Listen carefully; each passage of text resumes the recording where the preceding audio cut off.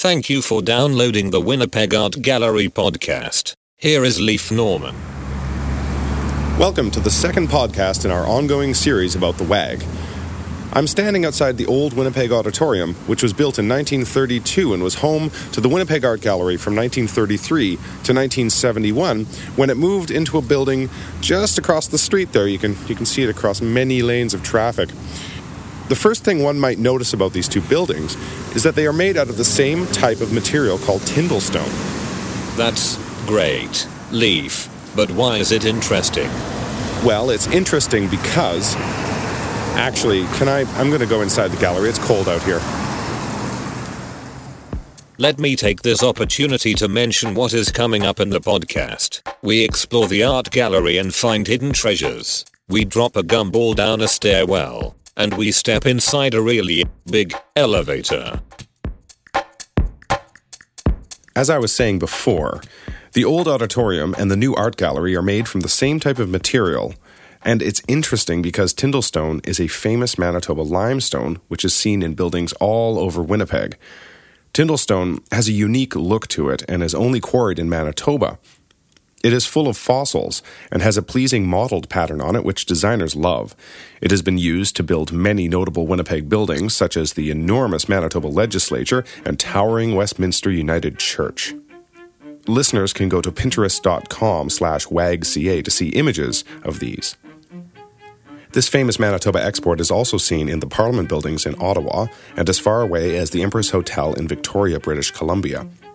Keith Gillis, the president of Gillis Quarries, says that Tyndallstone is like an ambassador for the province.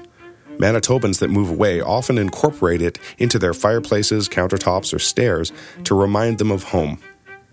I took a trip to the quarries a half hour north of Winnipeg to see the stone being cut and pulled out of the ground and then milled into any shape a designer or architect could want. Huge slabs and even spheres of solid limestone. Gillis Quarries is the only source for Tyndallstone in the world. So the limestone that Lower Fort Garry was built with in 1830 and the Civic Auditorium that was built in 1932 was taken from the same quarry as the new gallery was built from in 1970. Now that's interesting. Yes, that's great. Leif, can we talk to the paleontologist about the fossils now? Yes. Earlier this year, I met up with a fossil expert from the Manitoba Museum, and we walked around the WAG inside and out looking for ancient critters trapped in the stone. I'm Graham Young. I'm the curator of geology and paleontology at the Manitoba Museum. The first thing is this is all Tyndallstone, which was quarried at Garson, Manitoba. It's from the later part of the Ordovician period of geological time, which means it's about 450 million years old. It's from a time when Manitoba was in the tropics, close to the equator. The equator went through the ancient continent of Laurentia, which is the mid part of North America. Somewhere around Churchill was on the equator. The equator went across Alberta and Saskatchewan. So it's a very different world. We have a sea covering the mid part of the continent. These rocks are lime sediments that were deposited in that relatively shallow sea. So there would have been tropical animals like crocodiles or... There would have crocodiles that evolved, but they hadn't. There weren't even... fish were very rare in the ocean at this time. We find no fish in Tyndallstone. We find lots of other creatures. We find corals, sponges, those weird receptaculidids, cephalopods, snails, trilobites. So invertebrate life and plant life was very diverse and abundant, but vertebrates were really just getting going. That's right. Dinosaurs weren't even around yet. Oh, this is twice as old as the oldest dinosaurs. So these fossils are about 450 million years old, and all of Manitoba was in the tropics at that time. And the dinosaurs are young in comparison to these fossils, because they lived about 200 million years ago. Right by the front door of the art gallery are some great examples of corals, cephalopods, snail shells, and what was that complicated word Graham said? Receptaculidid? Okay, Internet, now you try it. Receptaculitid. When they were alive, they looked like hollow onions on the seafloor. The fossils are collapsed and have a spiral pattern of plates on them which resemble the seeds of a sunflower. Those rings are actually the most abundant large fossils in Tyndallstone. And sometimes you see it like a ring, sometimes you see it like a surface. It's something that's commonly called a sunflower coral, but it's neither, because it has a pattern like a sunflower.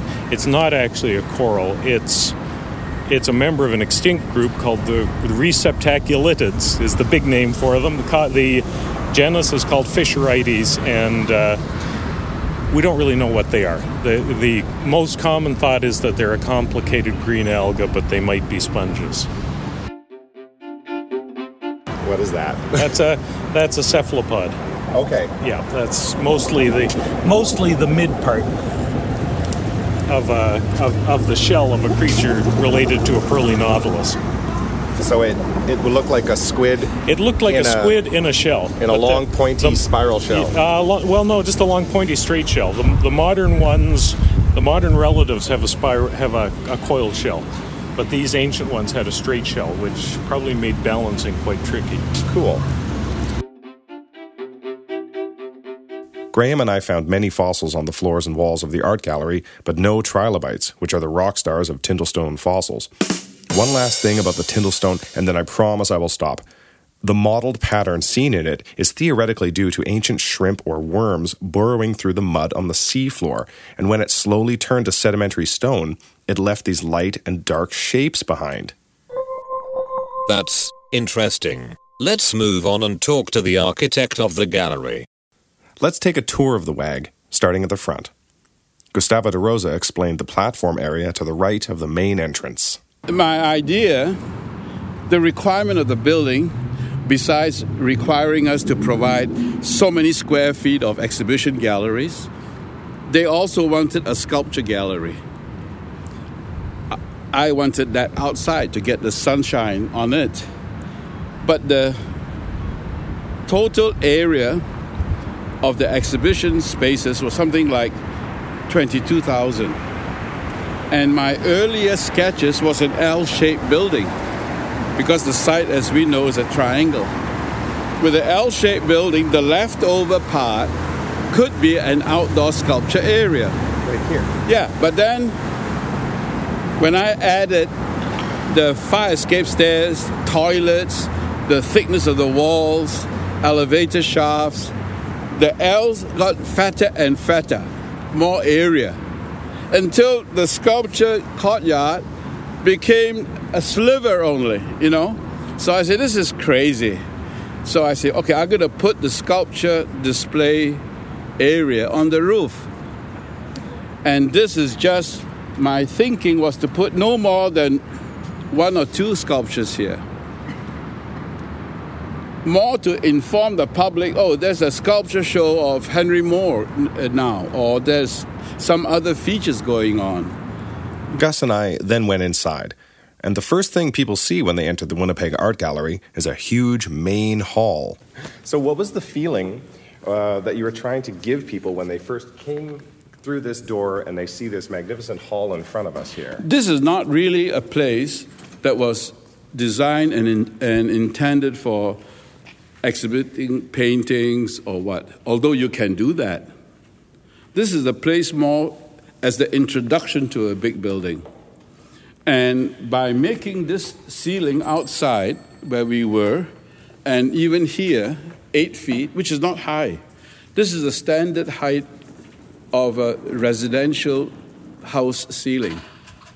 But by making it this height, which is not high, it's quite low for a public building, we come here, and this ceiling is 2 stories high, so that it feels even bigger, because the people coming through are compressed. Then when they come here, it opens. And I made it with the same Tyndallstone for the floor and the walls, same as I do of the project outside. In other words, I'm bringing the outside into the building. Same thing with the steps. Let's take a look at what else is on the main floor of the gallery. To the right of the front door is a children's classroom, a lecture room, and an auditorium that seats 319 people in very stylish Eames and Miller tulip chairs.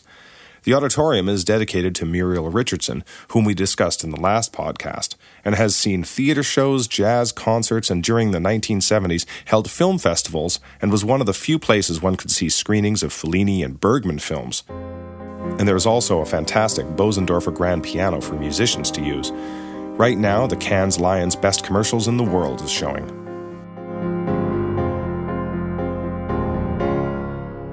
Let's go back out to the main hall, dedicated to past director Ferdinand Eckhart, who worked so hard to increase the gallery's collection of Inuit and Canadian art. This has been the venue for many concerts, corporate gatherings, and parties, like Nuit Blanche, an all-night art party held every year at the end of September. Thank you for calling the Winnipeg Art Gallery. How may I help you? Here is the front desk where people purchase admission to the gallery, and to the left of the front door is the gift shop and rental department, where you can get some Manitoba art for your walls. Here is Aidan Quiring, and I am the art rental and sales assistant. fantastic. And I heard that the art rentals department in the WAG had been going since 1952 or something like that. Oh, it's been a very, very long time, and it's been doing really, really well. How many different artists are represented in here? I represent about 200, and we carry about 600 pieces, and the pieces are always changing.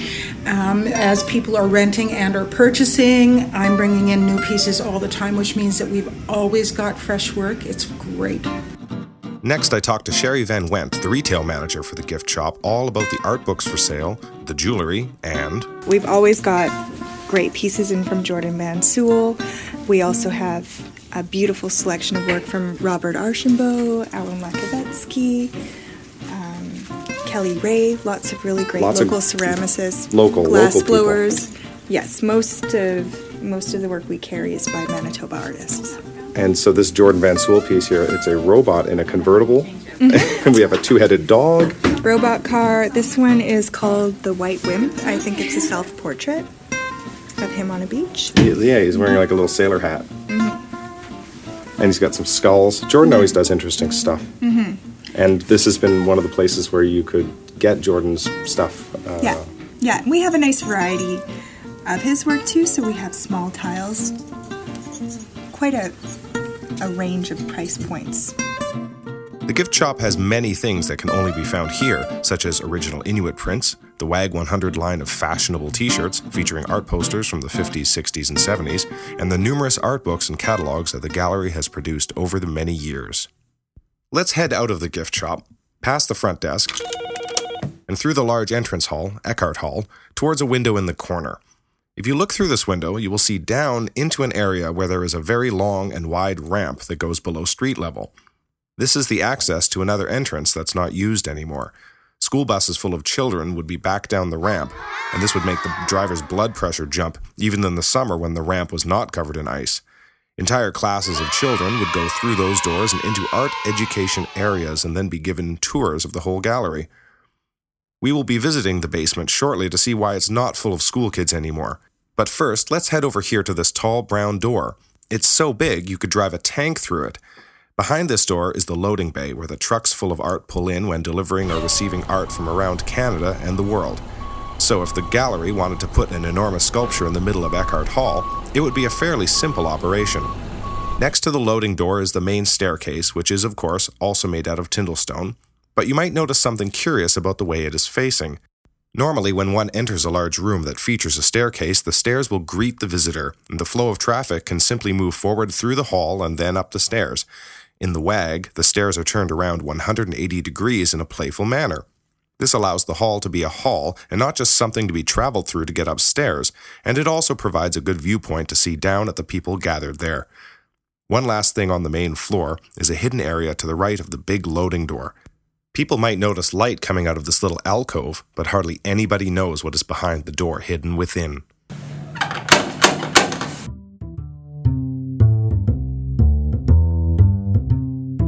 My name is Radovan Radulovic. I'm head of conservation at the WAG. Excellent. And where are you from? People are going to say, hey, that accent sounds... I'm from former Yugoslavia, in Bosnia, Sarajevo. And you restore paintings and sculptures and fix them? Yes, that's my job here. It's very rewarding sometimes and very boring in some other times. It's lots of attention to details. You need to have lots of patience for it. There's another interesting dark painting here. It's from Cleghorn collection. Oh. Andrew can probably tell you more about it. And the original is done by Raffaello. This is copy, and we don't know exact date of it, but it's quite dark. We have it in the collection since 1930s, was never cleaned or exhibited. Is that because of people smoking cigarettes near it over the... The varnish can darken just because of UV rays and the smoke, I'm sure. Fire, kitchens, fireplaces. So just describe what's going on here. It's a panel painting, maybe 3 feet by 4 feet. It's on dark mahogany panel, and there's a big crack going all the way across that it's actually joined between 2 panels that's cracked over time, and I'm removing varnish, so there's maybe 1/6 of the painting cleaned. How do you remove the varnish? With the solvents. In this case, it's isopropyl alcohol and acetone and toluene. So you just very carefully, little by little... with the cotton swab, and this is my 3rd jar of cotton swab, cotton swab, so that's probably for this square foot, I'm probably about 300-400 cotton swabs down, and each one is rolled by hand. And you can really see the color underneath now. You can see the reds and greens popping out, whereas before it just looked like black. It definitely. So I'm very curious to clean the rest of it and then to try to re-adhere and fix the cracks and in-paint all the losses and previous in-paintings. And it will be a nice addition to maybe permanent collection show once it's done. So this actual copy of the Raphael is 100 or 200 years old? Oh, probably more. Probably 300.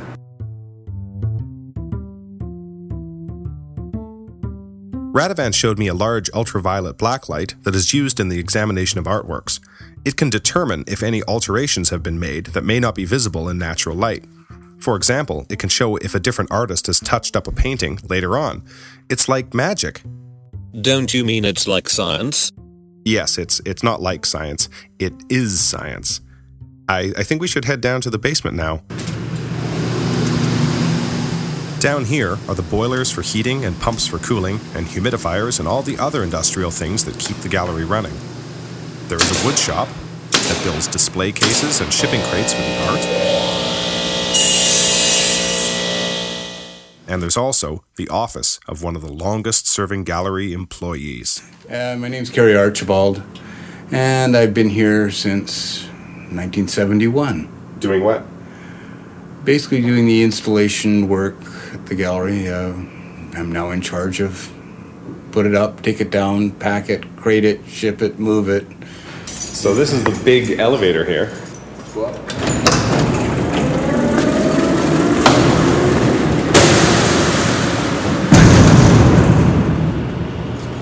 Wow. So when this was built, this was the largest... It was, I think, the largest freight elevator in Western Canada at the time. And it looks like you can... back a 5-ton truck in it? Yeah. Which they did. Or 4 small cars. Well, when they built the building, they used to hide the foreman's car on varying floors. So. They would just take his car and put it on a floor? Yeah. So he'd have to go and find it at 5 o'clock to try and figure out where they'd hidden it this time. That's hilarious. So we're in the elevator now, and we're heading on up the stairs. Those crashing noises are the doors of the elevator opening. It splits in the middle, and half the door goes in the ceiling, and half the door goes into the floor. And here we are in the loading bay. Yes. And this is where huge trucks can come in and park and... Yes, unfortunately, they've made some of the trucks too huge now. We'll take a 48-foot trailer, but it won't take a 53-foot trailer. So. And this is the big door that leads on into the Eckhart Hall. Kerry and I then walked up to the gallery level, where he showed me something which was hidden underneath one of the floors that hardly anybody knows about. But the building hasn't changed too much since it opened. No, not really. It's perhaps the best logistically laid out gallery I've ever been to, so. In what way? Well, just the fact that the elevator is central. It leads to every floor. You can move large things in and out. Okay, so here's a part in Gallery, where are we, Gallery 9, you said? Yeah, it's now called Gallery 9. And this part of the floor is raised up a tiny bit if someone was to be observant. And you can hear it's hollow underneath. Why? Because there's a 3-foot deep reflecting pool in it. So this could have been full of water, or it could have been drained of water, and you could kind of go down into it. That's what Gus was telling me. Yeah, we did both. Unfortunately, they decided the first installation was a Don Prosch piece, and he wanted the water to look like blood, so they used a lot of red food coloring to stain the water, and it stained the walls of the pool, so it's a pink reflecting pool now. So it was used only a couple of times in 1971? It's been used, I think, about 3 or 4 times in the entire time of the gallery, so it's not the best idea. Right. Particularly as now you can't use it because of humidity. Yeah, I imagine having a giant pool. Well, actually, how big is this is 30, it's about 30 by 30. 30 feet by 30 feet full of water is going to be difficult to control humidity. Mm-hmm. Just a bit, and it was. Well, it'd be interesting one day if it was ever opened up again, because then it doesn't have to be full of water, right? It can be just empty and dry and then be a lower platform. Yeah, they did that, but then it wound up becoming a tripping hazard for people that didn't necessarily watch where they were going. Well, you got to be careful. The castle lights are growing dim. There's no one left but me and him. You embarrassed yourself with Vincent Price? Yeah. What would you say?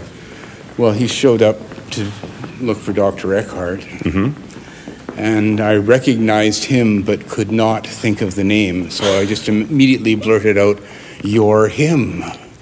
Pointed him to the director's office and then decided I'd just hide in the basement because it was just too embarrassing. It's you, that guy. Exactly. Knew exactly who it was, but really bad with names. Oh, dear. Carrie and I took the elevator down to the basement again. Down the hall a bit, we can see the old entrance where the school kids used to come in, but now it is full of plinths and crates of art. In 1995, the WAG expanded into the old medical office building just to the south, and all the art classes and weekend workshops were moved there. The demands for art education were growing very quickly, and the basement was just too small to handle all the traffic. Well, that's right. The ramp at the back of the WAG that's not really used much anymore. No, it's this entrance over here used to be, school children would come in down to the basement here. Yeah, they used to have the studio programs, and education department used to run all their tours starting in the basement and then going up into the galleries. But they had to expand We expanded the vaults and made it a more secure area. I should mention, the basement of the gallery is now a secure zone. People can't just walk down here without security letting them in. Besides a wood shop and the mechanical hearts of the gallery, there is also the newer location of the photo studio. Ernie Mayer is the chief art photographer for the WAG and has shot art for hundreds of publications over the 40 years he has worked here. There are 2 separate chemical darkrooms in there, but now they are unused, being put out of business by digital cameras and Photoshop. Behind this other door, we will find the main vault that stores the art collection, which was greatly expanded in 2005 to hold more art in a safer environment. And Dan Donaldson is the gatekeeper. Well, my name is Dan Donaldson, and I'm the vault technician at the Winnipeg Art Gallery. How many works of art are in here? In this vault, there's 3 vaults, but in this one there's probably with works on paper, over 12,000 pieces of art. So there's paintings and works on paper. Paintings on screens, and we store all the works on paper flat in Coroplast boxes. The art vault is full of large movable screens with art hanging all over them, and Dan has to push them around all day long. Being moved. Well, the paintings are obviously quite thin, so they don't need much space, and so there's about 12 inches in between each screen. Some of the paintings have larger frames on them, so I put extenders Right. You see these legs here just so that there's more space in between the screens. That one says number 82 on it. So is there almost 100 movable walls down here? Basically, yeah.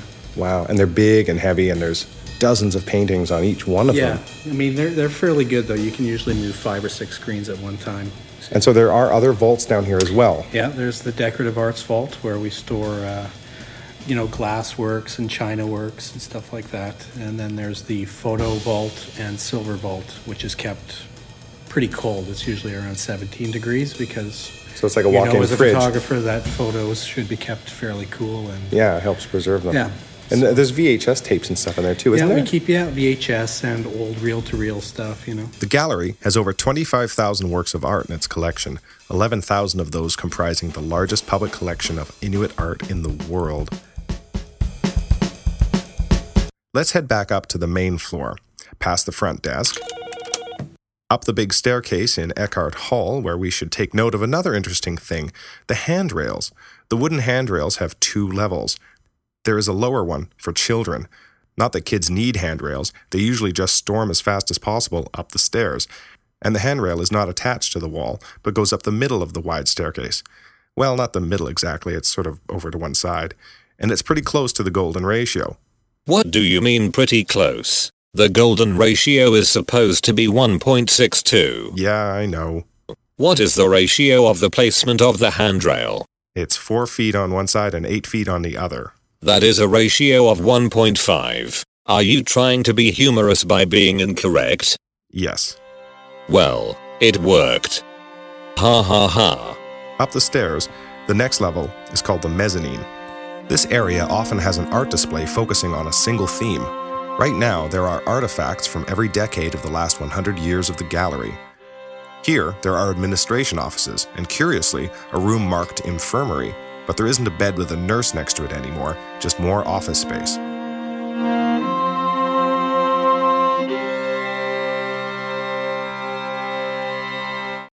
Gus loved to design details into his buildings, so the metal plate that has the word infirmary engraved into it has a font specifically chosen by him. He even designed minimalist cube-like furniture for the public seating areas of the gallery.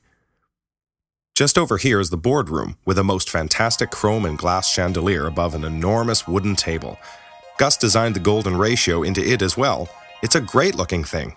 Just to the right of the boardroom is the library, dedicated to Clara Lander, who we will be addressing in a later podcast. And just to the left of the boardroom is the director's office, which also has a very cool chrome and glass chandelier designed by Gus. It looks like a space-age atom with electrons jumping out of the nucleus. The current director is Stephen Boris, who has restored the original 1970s chairs into his reception area. Just to the left of the director's office are many more offices, and I have found someone here who wants to show me somewhere in the building I have never been, and then drop something from a great height. Introduce myself. Okay, I'm Bill Elliott, and I'm the Director of Finance and Operation here at the Winnipeg Art Gallery. I've been working here for just 2 years now. One of the things I really thought was fun was there's a large amount of stairwells in this building. It helps you move from floor to floor and connect basically without being seen. So I should just sort of say that Bill has always wanted to drop something down the stairwell. Because it's perfect. It's got this giant void in the middle. So we're going to drop... Parachute Man. I think they call them the kamikaze parachutes, guys. They're like the classic toy where it's just I think they were probably in cereal boxes to start. But I remember when I was a kid. Yeah. It's a little plastic man with a little plastic parachute and some string. Yeah. And I picked them up in our gift shop, and it's great. I can't wait. Who knew that the gift shop had stocking stuffers and mischief makers? Yeah. Bill led me out of the offices, through the library, and then into a magical place. Oh, wow. Yeah. This is great. Yeah, this stairwell is my favorite because as you go down, the ceiling height gets bigger, but as you go up, the ceiling height gets lower and lower. And so it's kind of funny in how it actually works. Let's go to the top. Okay. It's so echoey in here. Echoes. It's awesome. At the top of the stairwell, there was a door which led to a hallway that I had never seen before, but then another door which led to a room that I had. No, I don't recognize this at all. There's a barbecue here. Yeah, another hidden space. And if you go through this door... Oh my goodness. You're in the staff lunchroom. It's the staff lunchroom. Okay, let's get back into the stairwell and drop some stuff. We seem to be 5 stories up. You bet, that's what it is. You're looking at the basement down there. In the staff lunchroom, we found some old dried up gumballs. 3, 2, 1.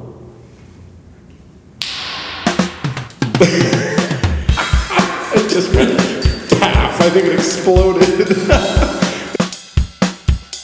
Should we drop the little parachute man? Drop the parachute. Okay. Parachute man. 3, 2, 1. The parachute man made it all the way down without hitting any of the railings. Then we went down and cleaned up the gumballs. They're gonna be wondering why there's gum down here. Hey, here's our little brave little parachute man. It smells like bubble gum. It does? Oh yeah, the green one is smashed. Oh well.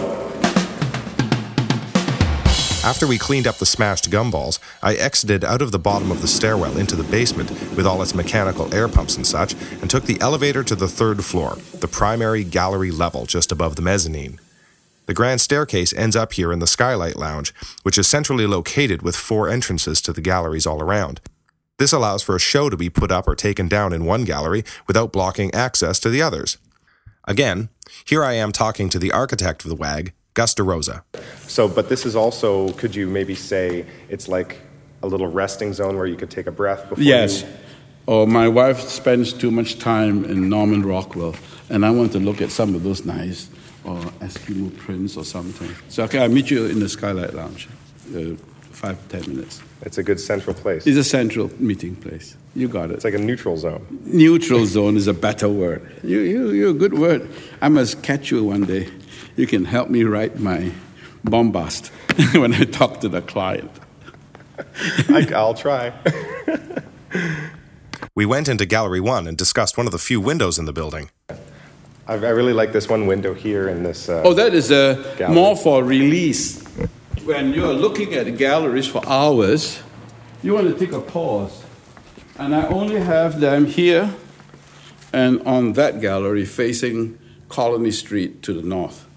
And you will know both of these large windows don't face south because that's the hardest. It gets strong sunlight, which is very bad for the works. There are 9 galleries in total on this level, displaying everything from 2,000-year-old Roman glass bottles to Inuit soapstone carvings to contemporary Winnipeg artists to religious paintings from medieval Europe to one of my personal favorites, a Tom Thompson oil painting from 1916 called Early Snow. Let's go up one more floor in the elevator. Actually, it's pretty much the only way to get to the top level. In the elevator, this floor is marked penthouse, like a jet-setting bachelor lives there, but instead, it is home to a restaurant, the staff lunchroom, a reflecting pool outside, and the sculpture garden. When the building was new in 1970, the only inside area was a small coffee shop, but now it has been expanded, so the restaurant, Storm Bistro, can cater large gatherings for weddings or conferences. In the summer, the rooftop sculpture garden area is host to stand-up comedy, exercise classes, and jazz concerts. But right now, it's covered with snow. If you look carefully through the drifts, you can see that Gus has designed ramps within the stairs for wheelchair access to all levels of the roof. This is also so large, heavy sculptures can be moved without hiring a crane, which is pretty clever. I think we have touched on almost every part of the Winnipeg Art Gallery building, so I guess it's time to go. And so we end up at the entrance again, next to the only piece of Tyndallstone in the whole gallery that has something inscribed in it. Just 4 numbers, 1970. And behind it is a time capsule full of, well, I'm not sure what's in it from 1970. One day in the future, it will be opened. Maybe we will have to wait until 2020 or 2070. I can certainly see this building lasting for 100 years. If you have any comments about the Winnipeg Art Gallery podcast, please email us at wagpodcast@gmail.com. I'd like to thank the staff of the Winnipeg Art Gallery for cooperating with me, and to Curtis Noasad for this awesome jazz music. Please go to pinterest.com/wagca to see some photos of what we were discussing on today's podcast. It's got to look good 20 years later. Right now, we are about 45 years later. And in another 40 more years, it's still got to look good. Because that is architecture. For it to be a piece of architecture, which is also an art, it has to be more than a building.